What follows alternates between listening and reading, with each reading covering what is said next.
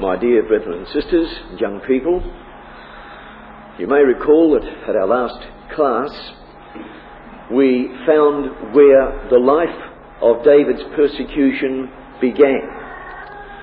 When he was forced to flee from his own home, when Saul sent men to take him and to kill him. And with the help of his wife, Michal, he managed to escape, and he went directly to Samuel the prophet, to the school of the prophets. But primarily he went to the presence of Samuel. And from that we learnt the very important and the very powerful lesson that David, when forced to flee, did not simply go off in a panic, but realised that it was important that he go to the man who was most important to him in his life. And that was because Samuel was the spiritual voice of Israel at this time. And so that is where he went. We then found, of course, that he ultimately was forced to flee from the presence of Samuel in Ramah. And all of that, of course, illustrates the fact that David's life of persecution had now begun, and he simply had to bear with that, and he simply had to carry on remaining faithful to the things that he knew was right, and leaving his life and his future cause in the hands of Yahweh. And so in chapter 20 and verse 1, and we did get as far as verse 11 in our last class, remember we learned there that David fled from Naioth in Ramah and came and said before Jonathan, "What have I done?" We also saw that the word Naioth does not refer to a place. There's no known place anywhere in the land of Israel by the name of Naioth, but rather the word should be translated out. The word means huts. We saw that also back in the end of verse 18, where it says that he came to Samuel, and at the end of verse 18, he and Samuel went and dwelt in Naioth. Now they didn't dwell in a place called Naioth, they dwelt in huts. So there was a special community of people there in Ramah, which was Samuel's hometown, and so it was from this place that ultimately David was caused to flee. So we then ask ourselves the question, well, where does he go now? And once again we find that David does not just simply set off in a panic, running wildly in any direction, hoping for safety somewhere, somehow. Again he goes to one of the most important people in his life, and that was, of course, to Jonathan. And he tried to persuade Jonathan what Saul's attitude was toward him, and that if he remained there in the presence of Saul, he would undoubtedly die. And Jonathan, as you'll recall, found it very difficult to come to grips with this. He said in verse 2 of chapter 20 that my father won't do anything without consulting me about it first. He didn't realise how wrong he was. So while he was loyal to David, he was also loyal to his father as well. But David made his point to Jonathan at the end of verse 3 when he pointed out to him, there is but a step between me and death. And we spent a little time dwelling upon that statement. There is but a step between me and death. And we saw how that although that applied to the very dangerous situation in which David now found himself, we saw also that it's a phrase that applies to every one of us. And day by day we never know when our life is going to end. None of us knows how much time we have. Not only until the coming of the Lord Jesus Christ, but in our own lifetime. We just simply do not know whether we are young or whether we are old. We've got no idea. So that each day we have to learn to live according to that principle, that there is but a step between us and death.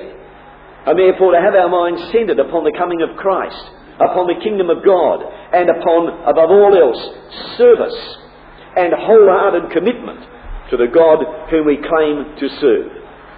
And so ultimately at the end of this discourse we found in verse 11 that Jonathan said unto David, "Come and let us go out into the field." And they went out, both of them, into the field. We mentioned at the last class that appears to be just a casual little verse inserted there. But we also pointed out what a wonderful verse it is and how deep and profound it is in meaning. Why did they go out into the field, both of them together, as the Lord Jesus Christ did with his disciples? And we had a look at Mark chapter 6 and verses 30 to 32 and saw that the Lord did exactly that same thing with his disciples. And there is no doubt that David and Jonathan spent that time together. We don't know how much time. They spent that time together, communing with one another, fellowshipping one another in the things of the truth. They were of one mind in the things of Almighty God. and they would have encouraged one another. Perhaps they joined together in prayer to the Father. That is most likely that they did that. And so having done that, their discussion goes further.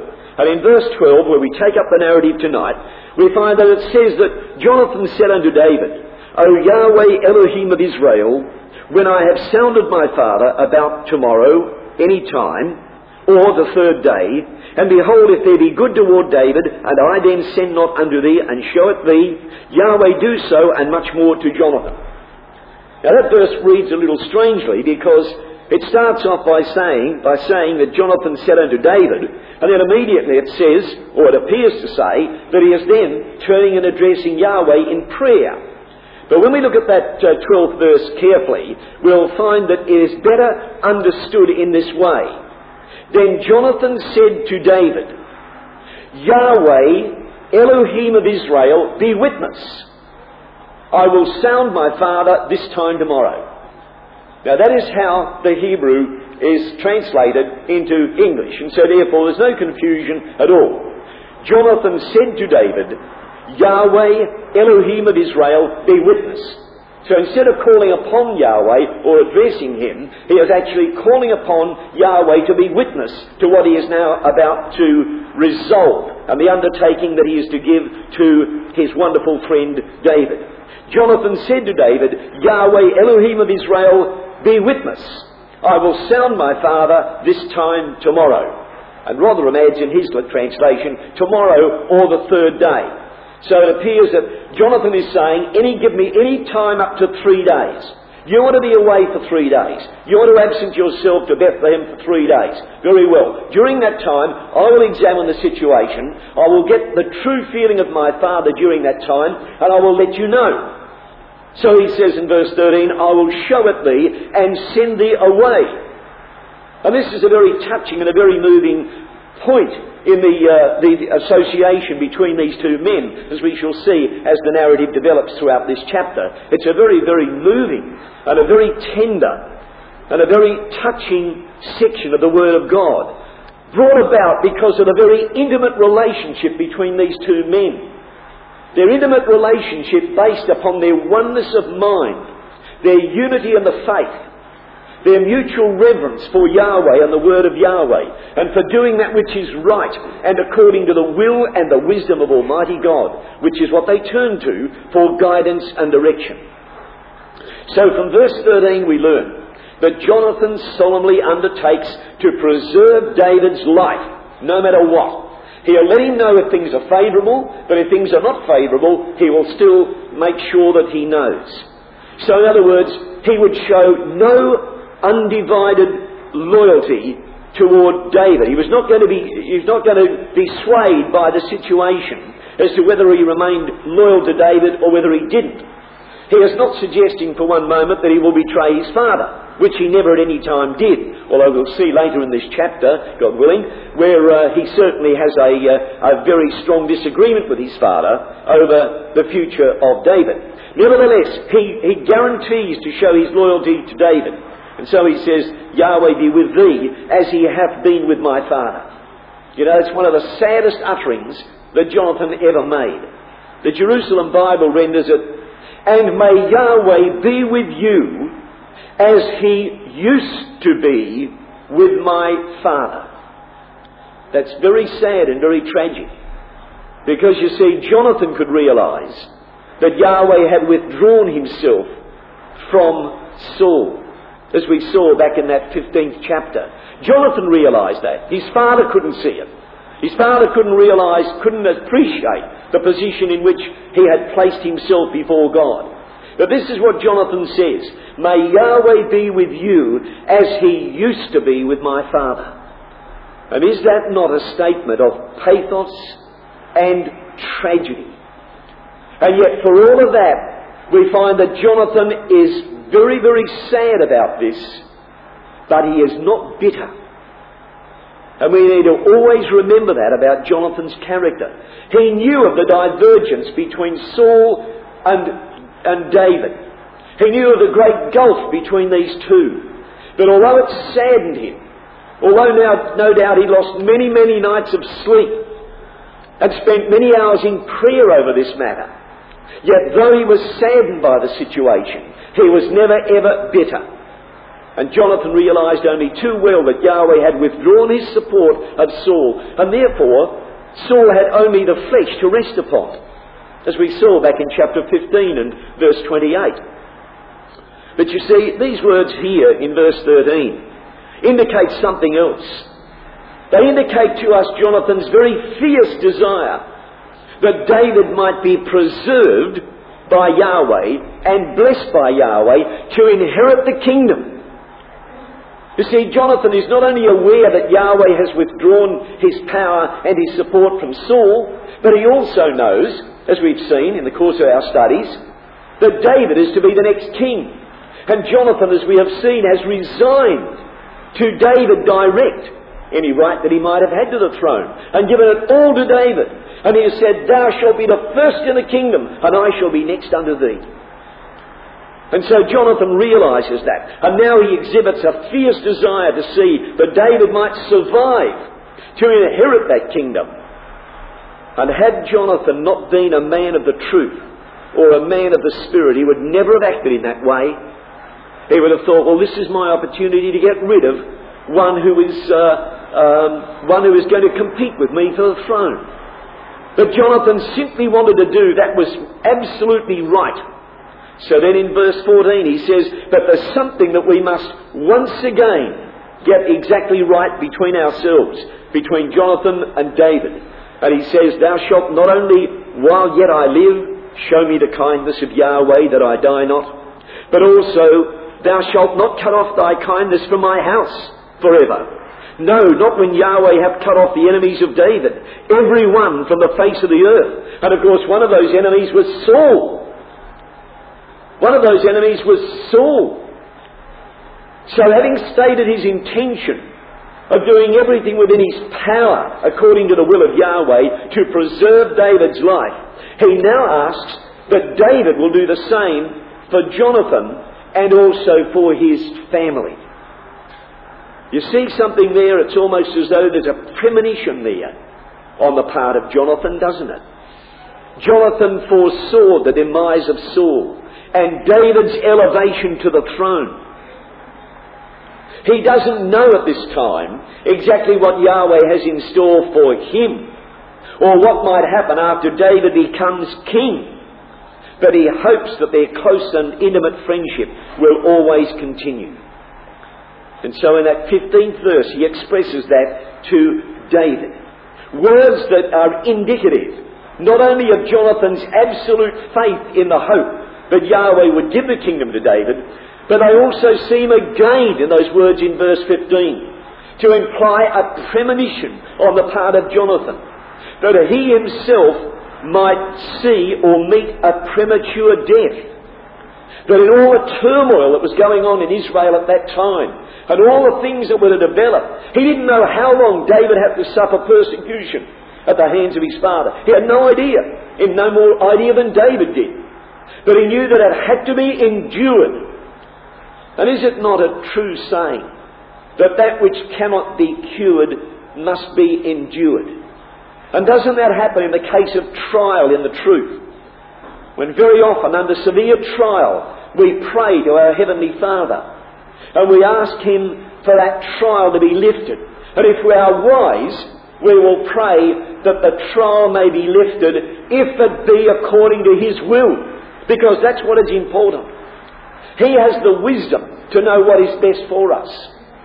And so whenever we pray that a trial might be lifted from us, we need always remember to pray that that may be so, but only if it be the Father's will, and leave the rest entirely up to Him. Not thinking merely of ourselves, but rather His purpose in us.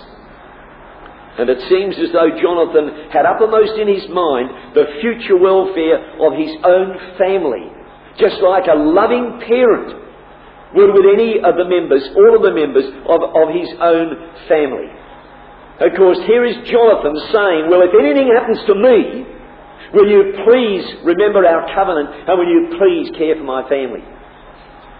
You know, David never forgot that. much, much later, when we go over to the 2nd of Samuel, keeping one hand in chapter 20, in the 2nd of Samuel, chapter 9, and at verse 1, you'll notice here that David shows very, very clearly that he remembered that. And when all the turmoil had died, and David sits enthroned as king, he says in chapter 9 and verse 1, as he asks all his men around him who would know these things, David said, "Is there yet any that is left of the house of Saul, that I may show him kindness for Jonathan's sake?" So David went further than the terms of his covenant required. He not only was interested in Jonathan's family, but he would even take care of and forget any differences between any member of Saul's family as far as that was concerned. That's what he says here. "Is there left to the house of Saul any, that I may show him kindness for Jonathan's sake?" What a wonderful spirit is there. We know how the position's been reversed. Jonathan would have done the same thing. And so in verse 16 of the 20th chapter, we find that Jonathan made a covenant with the house of David, saying, "Let Yahweh even require it at the hand of David's enemies." And Jonathan caused David to swear again, because he loved him, for he loved him as he loved his own life. So Jonathan, it says here, made a covenant with the house of David. But the Jerusalem Bible renders it more correctly, once again Jonathan swore the solemn oath to David because he loved him as his own soul, or as his own life. In other words, he repeats the covenant. He is so intent upon the covenant between these two. Not that he has any doubts about David, or David's loyalty to what he has promised. But remember, back in chapter 18 and verse 3 and 4, we've seen that these two had already made a covenant. This is merely a restatement of that condition under extreme trial. This is a moment of extreme trial, not only for David, but for Jonathan as well. Everything is coming to a head at this particular point. And it seems as though in the depth of their mutual despair, they want to cling to each other. And by the renewal of this covenant, it gives them strength and it gives them courage to endure the trial when they are put to the test under these conditions. And you know, brethren and sisters, we're in no different position, really. We need to remember always that when we are under trial, the only thing for us to do is to go to our God, to renew our covenant with Him through the Lord Jesus Christ. And the trial will always be the much easier to bear if we're prepared to do that. To develop the mind of the Spirit in action, as we have seen time and again has been the case with both David and Jonathan. And so in verse 17, Jonathan caused David to swear again because he loved him, for he loved him as he loved his own soul. You see how that is showing us that David and Jonathan were one. They were typical, as we have seen before, of Christ and his ecclesia. David typifies the Lord Jesus Christ. Jonathan typifies the ecclesia. They had one interest. They had one objective. And they were of one mind on the things of the truth. And therefore their mutual desire was that they might bring glory to the name of Yahweh. Now that's exactly what it is in the same situation with Christ and his ecclesia. You see, in effect, Jonathan never lived to see a ripe age. He did not live to see David enthroned in fulfillment of the promise that Yahweh had made. He did not live to see the whole nation of Israel settled in peace and well-being under the wise leadership of his friend David. He didn't live to see that. But you know something? Jonathan hasn't lost anything either. It's very sad, and we always feel sad when we think of Jonathan dying, the death of a soldier defending Israel upon the Mount of Gilboa. We always feel very sad when we read that chapter, the very last chapter in the 1st of Samuel. But we must clearly understand that for all of that, Jonathan hasn't lost anything. Now let's see this, how the Lord Jesus Christ brings this out. By keeping a hand in the 1st of Samuel chapter 20 and turning over to Matthew 16 and verse 24 to 27. Here is the Lord spelling it out very clearly. And here is an unchanging principle from the days of Abel right down through history to our own day and right beyond until the time when the Lord returns. No one will be the loser by remaining faithful to the things of the truth. In Matthew 16, verse 24 to 27, remember the Lord saying this? In verse 24, then said Jesus unto his disciples, if any man will come unto me, let him deny himself and take up his stake and follow me. That's exactly what Jonathan had done. He had denied himself. The word literally means to renounce yourself. Renounce self. Once we come into covenant relationship with the God of Israel, through His Son, the Lord Jesus Christ, we are no longer our own. We belong to Christ and we belong to the Father. So therefore we renounce ourselves. If any man will come after me, let him renounce himself and take up his cross or his stake and follow me. For whosoever will save his life shall lose it. And whosoever will lose his life for my sake shall find it. Now you see, that's exactly the way Jonathan's mind worked. He did not try to save his life at the expense of faithful David. He was prepared to lose his life, to lay down his life, knowing the joy that was set before him when the Messiah came to raise the faithful dead and to take them into the kingdom. And the Lord goes on in verse 26 to say, for what is a man profited if he shall gain the whole world? What if Jonathan had gained the throne and become king over all the tribes of Israel and risen to greatness and power and authority and gone to war at the head of Israel and so forth, and become a great man in the kingdom of Israel? What would that have profited Jonathan if he'd lost his hope of eternal life? And he wasn't going to do that, because he knew that he had to act in accordance with the spirit of the truth and what Yahweh required. And so in doing that, he understood this principle also.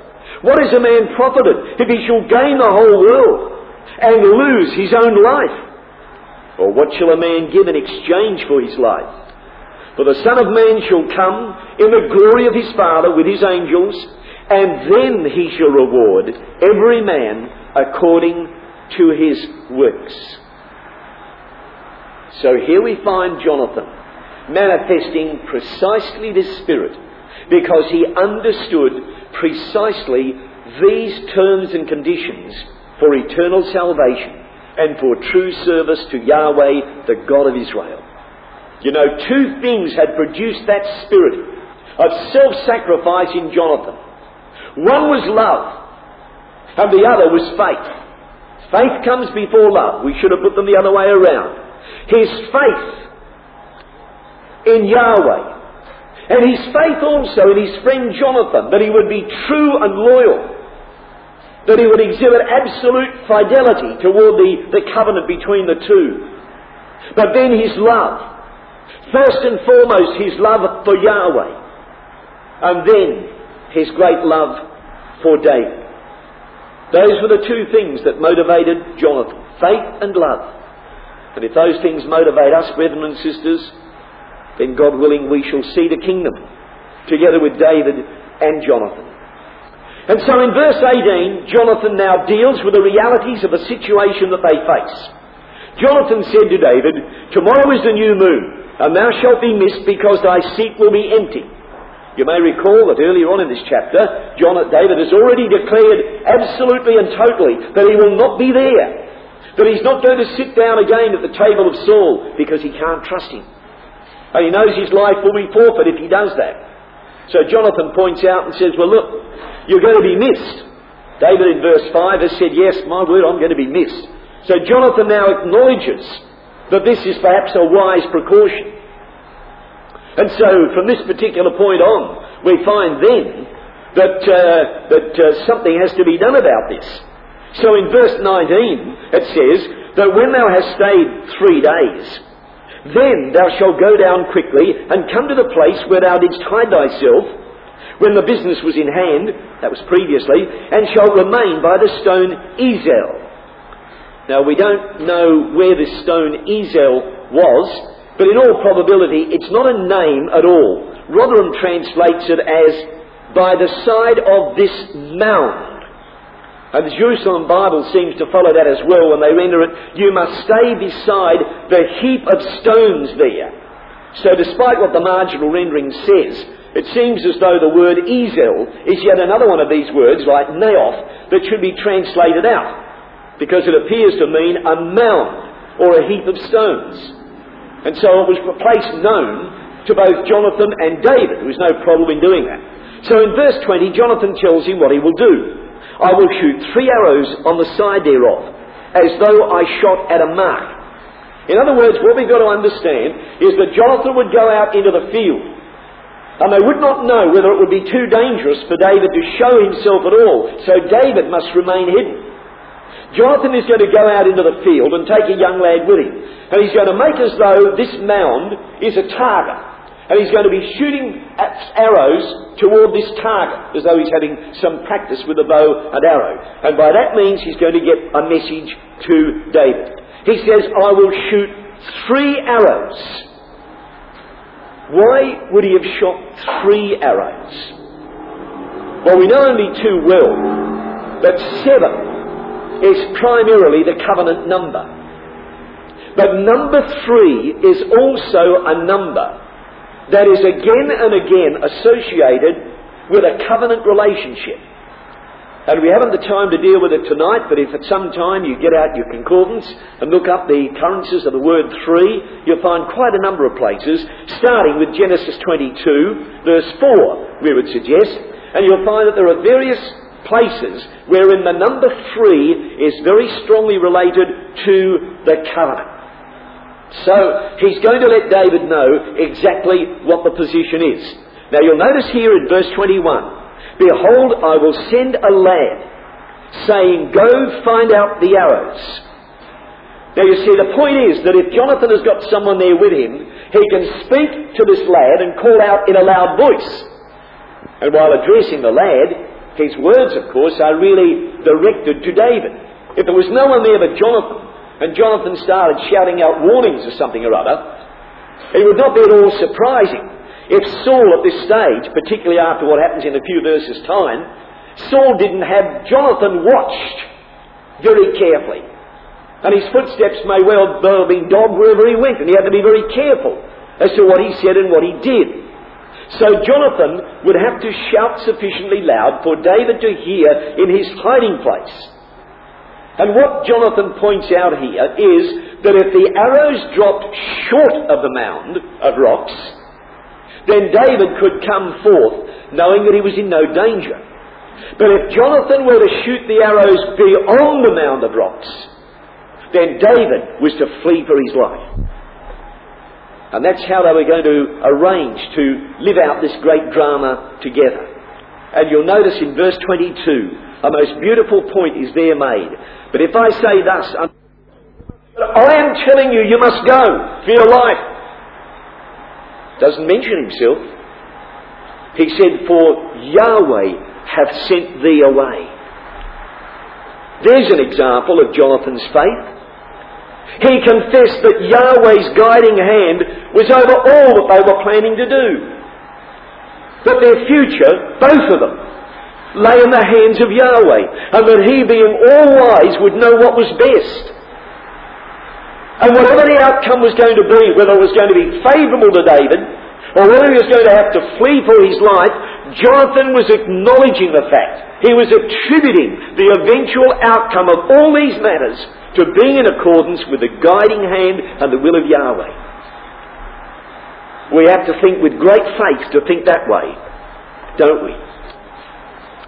You know, at this point in David's life, there's something remarkably reminiscent of the life of Joseph.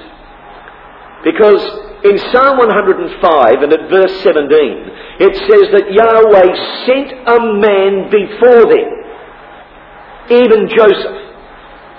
That is, before the nation was delivered out of the Canaanites and taken down into Egypt, where they became a great nation. And the promise to Abraham was fulfilled. That is, the promise that said that I will make of thee a great nation. They became a great nation, not in the land of Canaan, but in the land of Egypt. But that Psalm 105 and verse 17 says that God sent a man before them, even Joseph. Now, in other words, Joseph, who is the most remarkable type of Christ, as we would all appreciate, Joseph was sent by God away from his house and away from his family into exile in Egypt, so that through him Yahweh could prepare a great deliverance for his people. And now we find that God is doing exactly the same thing through David. Exactly the same thing. David was being sent away. He would go away into exile, and like Joseph, he would undergo years and years of trial and tribulation, being disciplined according to the principles of the Word, his faith being developed and polished and shined, so that eventually Joseph was raised to great honour, and the people were delivered from their enemies in exactly the same way as they were to be in due course through David. And so in all of these things, the hand of Yahweh is at work. And here the types unfold one by one. And so in verse 23 we read, "And as touching the matter which thou and I have spoken of, behold, Yahweh be between thee and me forever." Do you notice there that Jonathan has used the name of Yahweh 3 times in 3 verses? Each of those verses, in verse 21, it ends with the words, "As Yahweh liveth." Verse 22 says, "For Yahweh hath sent thee away." Verse 23 says, "Yahweh be between thee and me forever." See what that's telling us? That the name of Yahweh and the presence of Yahweh was never ever very far away from Jonathan, as was the same case with David. You see how they were of one mind and one thought, one disposition? It's really a very remarkable and a very, very wonderful thing that we should read that. When it says, "as touching the matter which thou and I have spoken of," the word rendered matter there is the Hebrew word dobar, D-A-B-A-R. And that is the common Hebrew word that is rendered as word.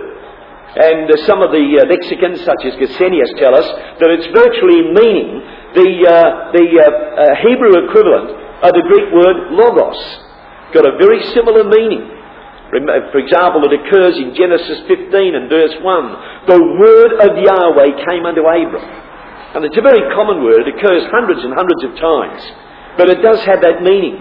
So you see, Jonathan is referring to the word which thou and I have spoken. So they were both men of the word, and they were both men of their word. And you know, both of those things are essential, aren't they? It's not much good us being identified as men of the word if we are not men of our word, when we give it, and when we give an undertaking, and when we give a commitment, whether it be to God or man. Do you see how important that is to us? To see that characteristic in Jonathan, and of course in David, that it might be in ourselves as well. That we might be men and women of the Word of God, and that we might be men and women of our Word. And so he says, "Yahweh be between thee and me forever." And it's almost as though Jonathan gets a slight feeling here, an uneasy feeling, a sad, tragic feeling that they might never meet again. In actual fact, they met only once after this. Very, very briefly. In one of the saddest meetings recorded in Scripture. They were to meet only once. But he says here, "May Yahweh be between thee and me forever." It's a beautiful expression. because it shows Jonathan's faith and confidence in Almighty God. It shows his appreciation of God's overriding power to bring them both eventually into the kingdom. Not just the kingdom of that age and that era, but a grand kingdom. When the promises made to Abraham would be fulfilled. When Messiah would come. When Shiloh would come. The Shiloh of Genesis 49. In whom they both had absolute confidence that Yahweh would fulfill His word. So for ourselves, like Jonathan, let us always be prepared to acknowledge the truth and the reality of these things. We should always be ready to be at one with those who are of sound mind in the truth. And this is what David and Jonathan are expressing in the renewing of their covenant, that they were truly at one. And I think that we should observe David as a type of Christ before he comes into his kingdom. And Jonathan as a type of the disciples who will remain faithful to their king throughout every trial and adversity, knowing assuredly that God will bring them through it all, no matter how bad or how hard or how difficult it might be. That God will bring them through it all unitedly and bring them into their eternal inheritance. And so Jonathan here puts his loyalty to David before self, as we've seen so many times, and in so doing he provides a warm and clear proof of his very deep and abiding love for David. And that should be our attitude and our disposition toward the Lord Jesus Christ. You see, really what Jonathan is expressing in all these words here is that through faith he was able to recognise and acknowledge Zion's future king. What he's saying here is, David, I know quite well that you are going to sit upon the throne of Israel and that you will unite the nation as my father has never been able to do. That you will succeed him, whether he stays alive or whether he dies. You will be king. And so not only is Jonathan able to look beyond to the kingdom of Messiah's reign, but he's able to look to the present dispensation. And he acknowledges David as Zion's future king. And in that sense, he's got to be a type of ourselves. Because we too look to the future, the near future, we pray, as we acknowledge Zion's future king.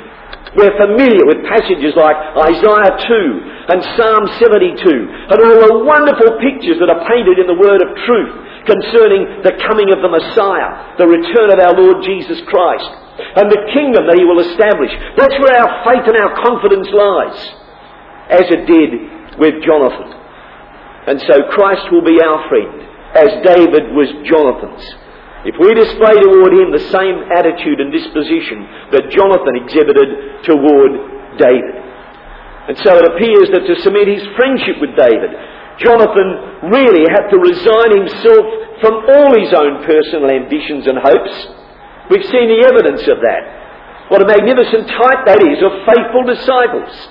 To do what Jonathan had done, to resign ourselves from our own personal ambitions and hopes and any desire for greatness in this world or the things of this world. And Jonathan had made David's hope his hope. That's what we have to do. The greater David, the Lord Jesus Christ. We have to make Christ's hope our hope. And so we can forfeit all the things that don't matter. Once again, we might have a look, while keeping a hand there, to Matthew chapter 19, just ever so briefly, and see how these words apply. Is it not remarkable that we can look at men like Abraham, we can study the life of Joseph, we can look at men like David and Jonathan, and we find that the same disposition, the same outlook, the same basic attitude is seen in great characters right throughout the whole of Scripture. They're not different from the Old Testament to the New Testament, or different epochs of history. So in Matthew 19 and in verse 29, remember these words of the Lord Jesus Christ here. After Peter had asked him in verse 27, perhaps a little bluntly, "Behold, we have forsaken all and followed thee. What shall we have therefore?" Peter, as spokesman for the others, says to the Lord, "Look, we've given up everything to follow you."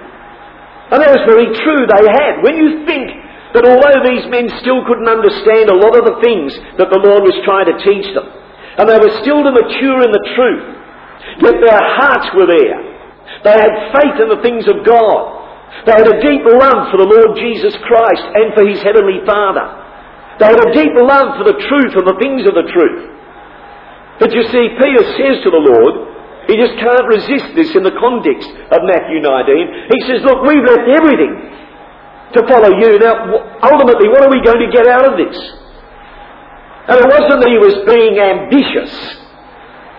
It was rather that he wanted an explanation as to where they were all going to finish up. Verse 28, of course, applies specifically to them. But our interest tonight is in verse 29, in relation to Jonathan. And every one that hath forsaken houses, or brethren, or sisters, or father, or mother, or wife, or children, or lands, for my name's sake, shall receive 100-fold, and shall inherit everlasting life. That includes faithful Jonathan. And you see, only a true spiritual vision of the kingdom of God will cause individuals to reject the selfish and self-satisfying ways of the flesh that they might serve the cause of Christ. As Jonathan served the cause of David and the cause of Yahweh. Jonathan had surrendered all in regard to his loyalty to David, as we must be prepared, if need be, to surrender all so far as our Lord Jesus Christ is concerned.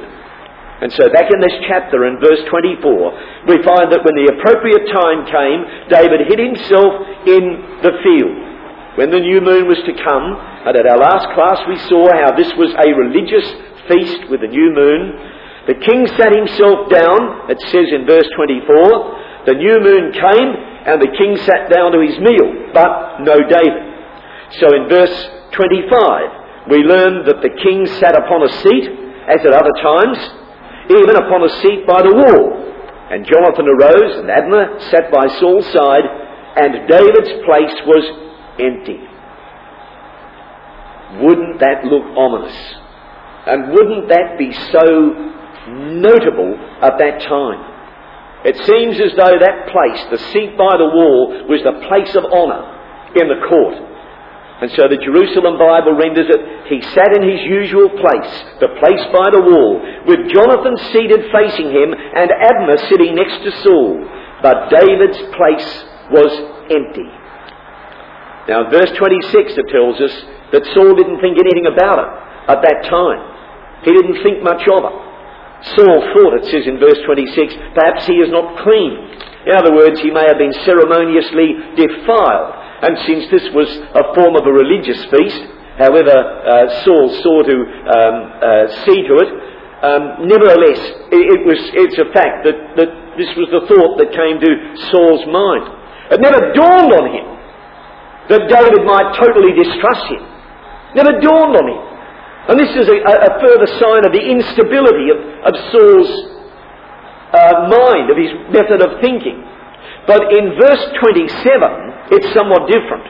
It came to pass on the morrow, which was the second day of the month, that David's place was empty. And Saul said unto Jonathan his son, wherefore cometh not the son of Jesse to meet, neither yesterday nor today? Now Saul is starting to become disturbed.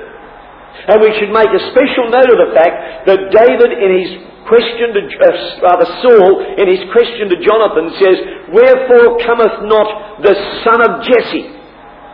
And you know, after David leaves, as back in that 19th chapter, after David is forced to flee from his own home, only once more after that does Saul ever refer to him as David.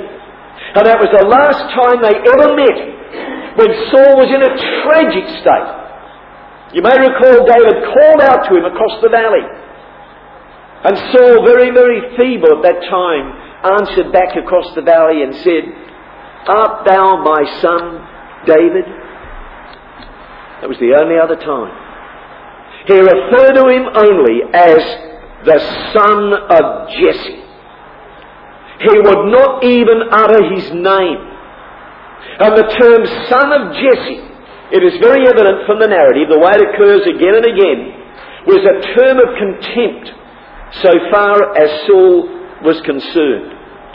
Jesse was a man of humble origins, in contrast to the standing and the wealth and the position of Saul's family. It was used as a term of contempt.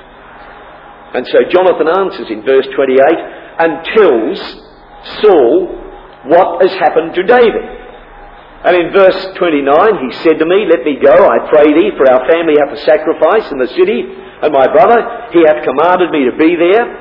And now, if I have found favour in thine eyes," that is Jonathan's, "let me get away, I pray thee, and see my brethren. Therefore he cometh not under the king's table."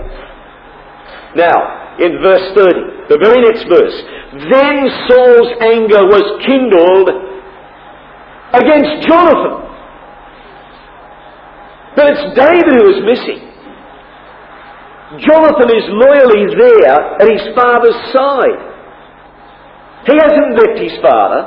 He hasn't departed from his father. Saul's anger was kindled. And believe me, it was a considerable anger, as is shown in a few moments' time. This was exactly as David anticipated would happen. And you see, here is Saul using the occasion of a religious feast associated with a new moon to commit murder. That's what he had intended to do, had David been there present. Imagine mixing religious worship with a committing of murder. Nice combination, isn't it? What a mockery he made of the truth. And so the Jerusalem Bible renders that Saul's anger flared up against Jonathan. There's no reason why that should have been so. Jonathan had given a perfectly convincing and valid reason as to why David was not there. So here's another example of Saul's outburst of utter irrationality. And this pattern in his life, so that you never knew from one minute to the other whether he was going to smile at you and pat you on the back or dig a dagger under your fifth rib. You never knew where you were. And then he insults his son in a very incredible way. Saul's anger rose up against Jonathan, was kindled against him, and he said unto him, "Thou son of the perverse, rebellious woman, do not I know that thou hast chosen the son of Jesse to thine own confusion, and under the confusion of thy mother's nakedness?" It's a dreadful thing to say. He not only insults his own son, he insults his own wife. And you know, among Eastern people, perhaps more so than in the Western world, the greatest possible insult is to refer disparagingly or insultingly to a man's wife or his mother. And in this case, Saul managed to do both at once. Jonathan's mother and his wife. A dreadful state of affairs, and showing that he has no control over what he's doing. And again this term son of Jesse comes in here. Do not I know that thou hast chosen the son of Jesse to thine own confusion? The Jerusalem Bible renders it, do I not know that you are in league with the son of Jesse? Of course, Saul was certainly aware of the friendship between the two, but he couldn't have any idea of the extent of that fellowship. He couldn't have any idea of the extent of that oneness and unity of mind and the deep love that existed between the two. He couldn't have any idea of that.